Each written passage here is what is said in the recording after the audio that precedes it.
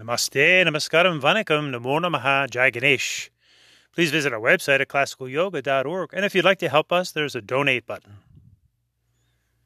Conducting your own orchestra and the symphony of the Hindu yoga, religious, spiritual, scientific lifestyle. Now, just as one could conduct a jazz orchestra or a classical orchestra, there's music in general, and there are specific genres of music. So in this podcast, we'll give some general tips on learning to conduct our own orchestra, as well as some specific tools within the Hindu yoga, religious, spiritual, scientific lifestyle. EDME, EDME, ethics, devotion, meditation, enlightenment. Enlight we're meant to be.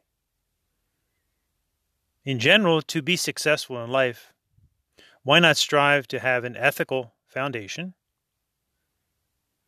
and then be fully devoted to a person, to the task at hand, then be deeply concentrated, which is the definition of meditation.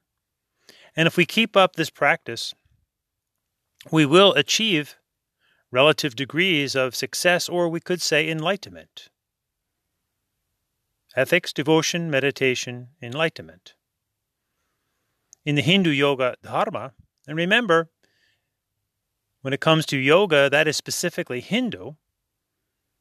And when it comes to the hatha yoga, postures, that's specifically Hindu, which is very different than stretching and relaxation in general. So in the Hindu yoga dharma, we term this general process of EDME, ethics, devotion, meditation, enlightenment, karma yoga, bhakti yoga, raja yoga, jnana yoga. Now let's look at each one of us. Certainly we are a body, we have emotions, we have a mind, and for now let's say we have a soul. We Hindus call this soul the Atmana. So we could use Bhima, body, emotions, mind, and Atma, or soul in general. And this corresponds to EDME, body and ethics as we begin working, devotion and emotions, meditation, concentration, the mind, and the soul as the enlightened experience. EDME and BEMA, or in Hinduism, karma, bhakti, raja, jnana, or deha, bhavaha, mana, atmana. In general, striving to live an ethical and honest life, we're taking on various qualities, either consciously or just been embedded in us from youth.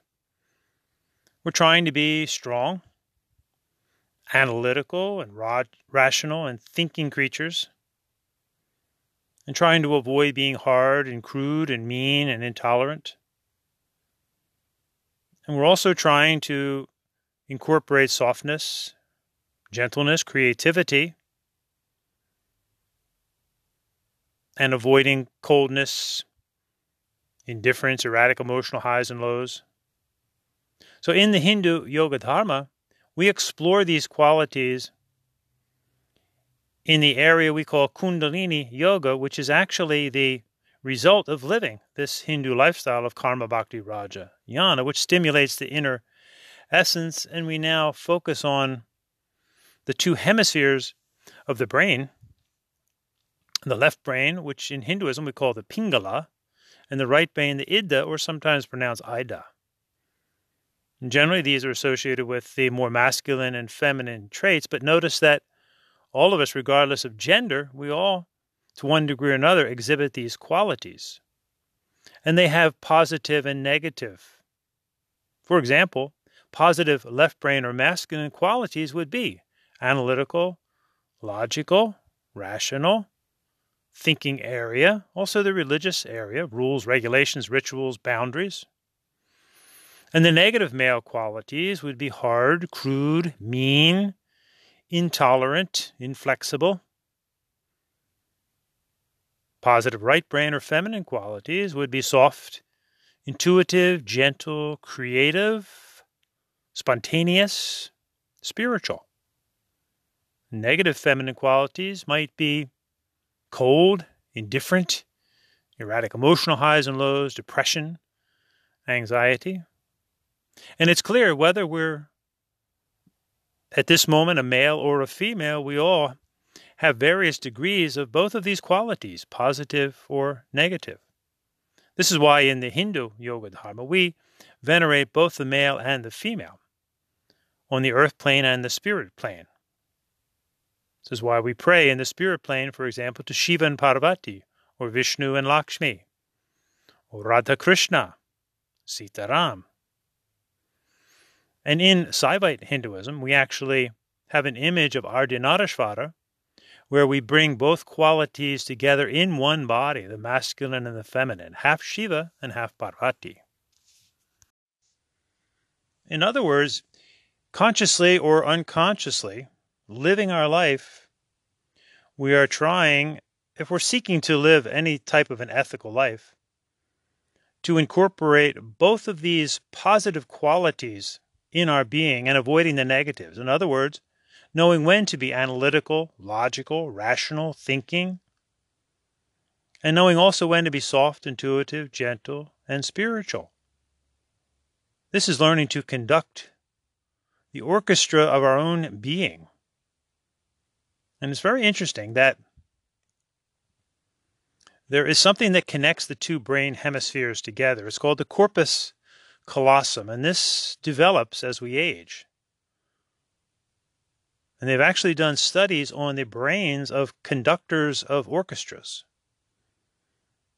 And a conductor is a very special person because they are playing all of the instruments in their head. This is a right brain quality. And yet they also know all of the intricacies in the mathematics and the principles, the left brain qualities of each and every instrument. So they're bringing both elements together, the analytical, logical, rational, thinking, conducting area, and the spontaneous, joyful, musical area, left and right brain working together, which develops a strong connection or corpus callosum. And this is perhaps why people realized early on that there was to be some kind of a musical education in the school system, which somehow seems to have disappeared. Years ago, everybody had to learn to try at least play a musical instrument. And in playing a musical instrument, it's important that we learn also the analytics and how to read the music as well as play the music. Then we're balancing left and right brain together. In other words, learning to conduct our own orchestra. And if we follow this systematic pattern of ethics, devotion, meditation to enlightenment, recognizing our body, emotions, mind, and soul, we're helping to develop this balance within. And this is precisely what religion is supposed to teach, and certainly this is what we find in the mysticism and with a deeper understanding of the Hindu yoga, religious, spiritual, scientific lifestyle. It's all of those things. Now, it is when we are feeling at our best that good chances are that we have a strong balance at that moment of left and right brain. It may be a few moments in a day. It may be once in a while. Maybe just a few times in our life. But we know when we feel this intense vitality, there is a balance happening here. This is what Hindus call Kundalini Yoga. In other words, living this lifestyle of EDME, or Karma Bhakti Raja Jnana to the Hindus, helps to awaken this inner vitality, or sap, if you will. And what is sap? Sap is the juice, the nectar of a plant. This could be the reference to soma in the Vedas. It is that which is essential to life and health and vitality and vigor, sap. However, there can be a totally opposite meaning. Sap can also mean to drain by sucking. Hence a sap or sap head, which is someone who gets the life sucked out of them, to be humiliated. And it is an insult directed towards someone who is considered a weak-minded person, a sap. Totally opposite. When we're drained, in other words, when we're out of balance, living in the negative realms of left and right brain, when we're hard, crude, mean, intolerant, cold, indifferent, erratic emotional highs and lows, depression, anxiety. This is to become the opposite of vitality and vigor, but to have the life sucked out of us, to be humiliated. And a sap has another interesting definition. It means a trench, or to dig, or to undermine, to wear away the foundation of something. Very telling here. As we spend more and more time focusing on that which is negative in our lives, we drain our own vitality. So let's try a practical meditation here. And remember, when we use the English word meditation, it simply means to concentrate. We don't have to focus on anything of the religious spiritual nature at this point. Remember, EDME is simply ethics, devotion, meditation, or concentration. So close your eyes. Take a couple of gentle breaths. And remember that we are a body and a mind and emotions. That's clear. So now sitting quietly, try and think of something in the past, some situation, some place perhaps where you were, some beautiful uplifting encounter with another person that brought you tremendous joy. Try to picture that in your mind. Again, it could be a place where you were, a person you were with. See that experience. And now breathe that experience into your emotions and feel it. Feel that experience, that joyful experience. Breathe it in and let it permeate throughout your body. So clearly see what you're doing here. You're using your mind to think of a past blissful moment, a joyful moment. Picture it. Breathe it in. Feel it now with your emotions. And then let those emotions radiate through the physical body. Feel the body start to tingle and become energized. There's no hocus pocus here. This is a reality. You're using the reality of your being, your mind, your emotions, which affect the body.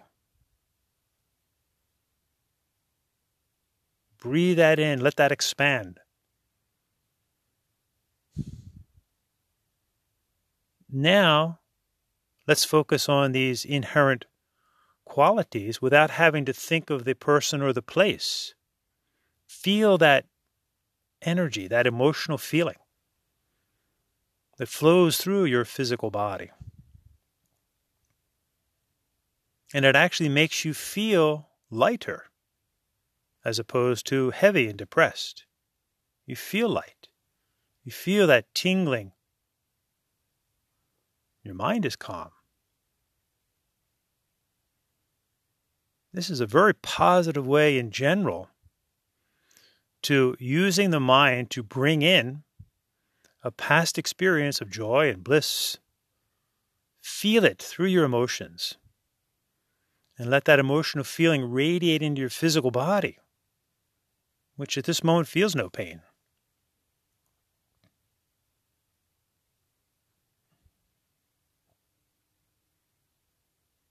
Take a deep breath. And exhale, relax. Now, if you happen to belong to one of the specific religions of the world, such as Hinduism,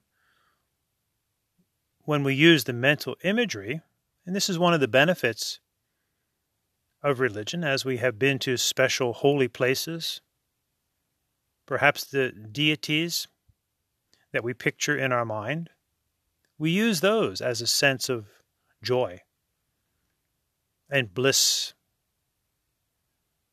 And perhaps those images have great symbolic significance to us. For example, as Hindus, we look at the image of Ganesha and learn all about that symbolism. His big belly, for example, reminding us to be content. So we use the mental imagery and the powerful feeling of what it is to feel contented. We start to now feel that emotionally. And then physically we feel content. We feel everything's okay in this moment. This is how, as Hindus, we specifically use mental imagery to induce a certain emotional feeling, which then radiates into the physical body. If you belong to one of the other religions of the world, you may use this imagery also. But it's important to understand what we're doing here. We can do this just in general. You can imagine perhaps that you're back in, or on a beach in Hawaii, and bring in that visual experience. Feel it in your emotions. Feel it through your body. You may feel waves of pleasure flow through your physical body. But then, if you happen to be following one of the religions, you can use some of the imagery that's specific to your religion. Again, see what we're doing? We're trying to learn how to conduct the orchestra of who we are in general, and also our specific aspirations in life, our specific inspirations, our chosen fields of study, religion perhaps. Now, coming out from this experience, let's just think for a moment. If we spend our days dwelling on all of the negative things that have happened in our life, they're going to do the same thing. They're going to affect the emotions. They're actually going to affect how we feel in the body. Doctors often say stress kills. The mind and the emotions affect the feeling of the physical body. And we all have had negative experiences, and we've all thought about them. But let's look at how illogical it is to keep thinking about that which is basically gone in the past. Keep blaming others, keep thinking about negative thoughts. Sooner or later, we all have to take control of our life, no matter what we have done or what has been done to us in the past. That's over, and we have to get over it. So let's look at how illogical it is to keep thinking of those negative things. Think if you had a bottle of poison on the shelf. Would you drink that poison? You know what that's going to do to your physical body. You have the choice to not drink it. All of those experiences in the past, they are gone. We only hold on to them if we choose to. Why hold on to that poison? Why drink in that negativity, which we're going to feel in our emotions, and it's going to affect our physical health as well? So we don't want to be SAP in this sense. We'll make an acronym. We don't want to be silly and pathetic by constantly dwelling on the negativity of the past. However, this does not mean that we do not recognize negativity or when things go wrong. For example, we don't want to be spiritual and not practical. Meaning we don't want to be a sap in the sense of being taken advantage of.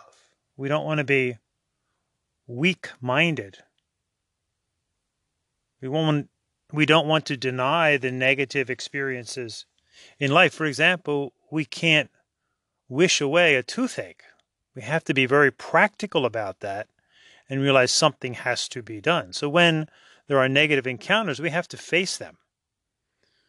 So this is when we truly become sap in a positive way, the inner nectar of the plant, learning to conduct our own inner being, and we become spiritual and practical.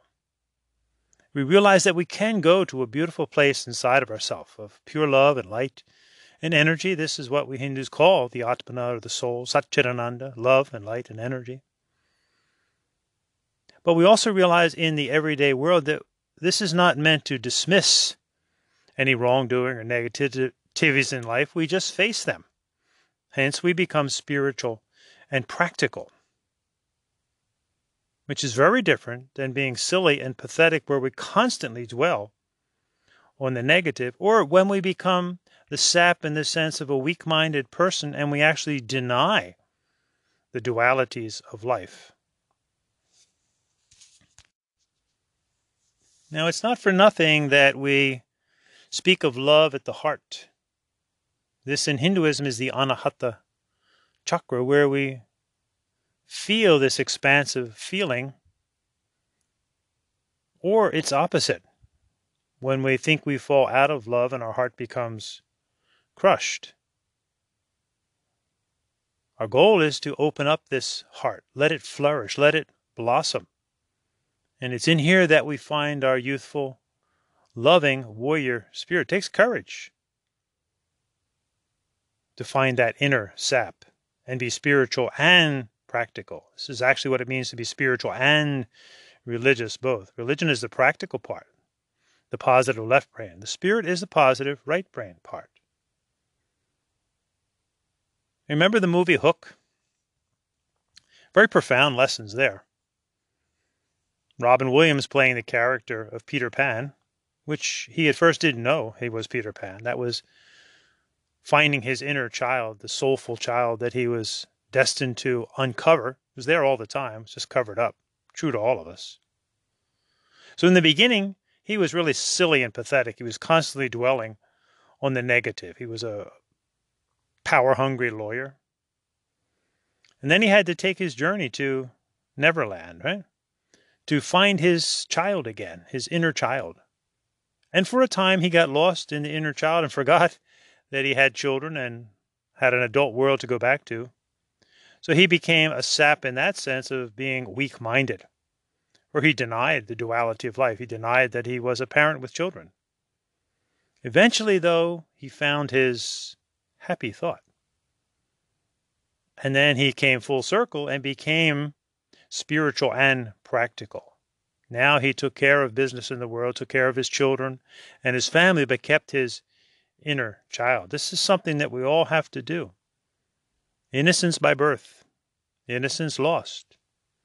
Innocence regained is the mission at all cost. So let's all strive to be the conductors of our own orchestra. In general, just strive to be ethical, devoted, meditative, concentrated, and you will get the ongoing experience of feeling light, of seeing light, and light we're meant to be. Recognize your body, your emotions, your mind, and your soul. And then incorporate the wisdom of your masculine and feminine natures within. Be analytical, logical, rational, thinking. Take control. Recognize boundaries in life. But also be soft, intuitive, gentle, creative, spiritual of nature.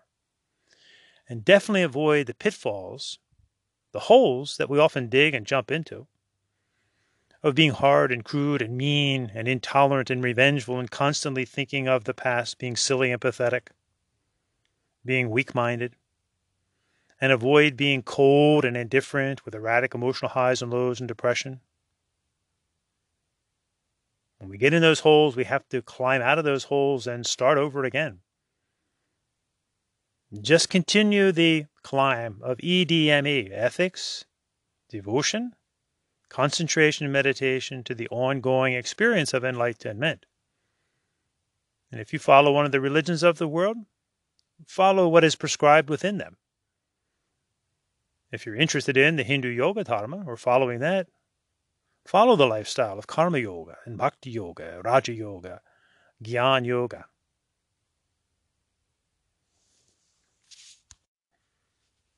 Enjoy the music of life. Play it. Experience it. Conduct it.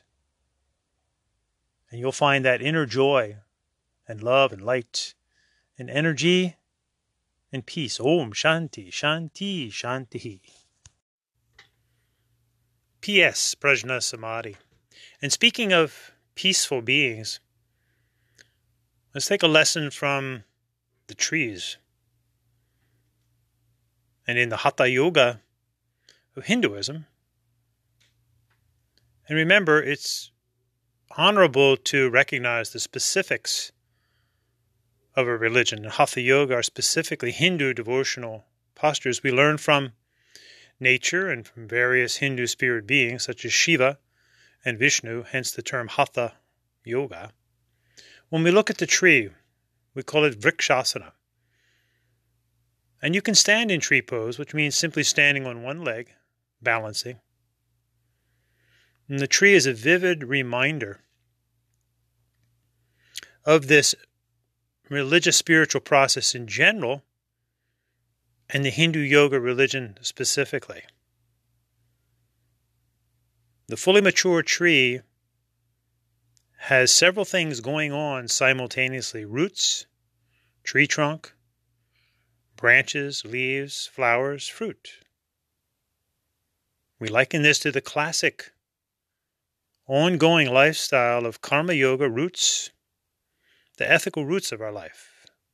The tree's trunks reaching up in a prayerful position, so to speak, bhakti yoga.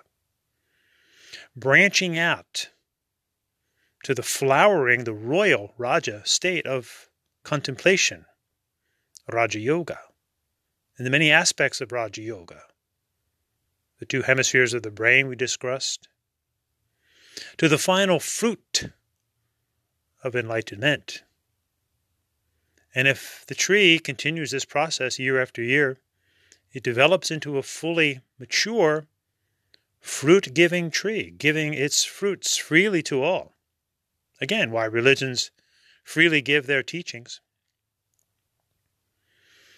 And importantly, what we don't see is what's happening on the inside of that tree. This growth process is developing the inner sap, the inner essence. We too, as we live this lifestyle in general of ethical roots, being devoted, being concentrated to the ongoing fruit of enlightenment, if you will, we are developing the inner character, the development of the inner spirit, the Atmana. Om Shanti, Shanti, Shanti.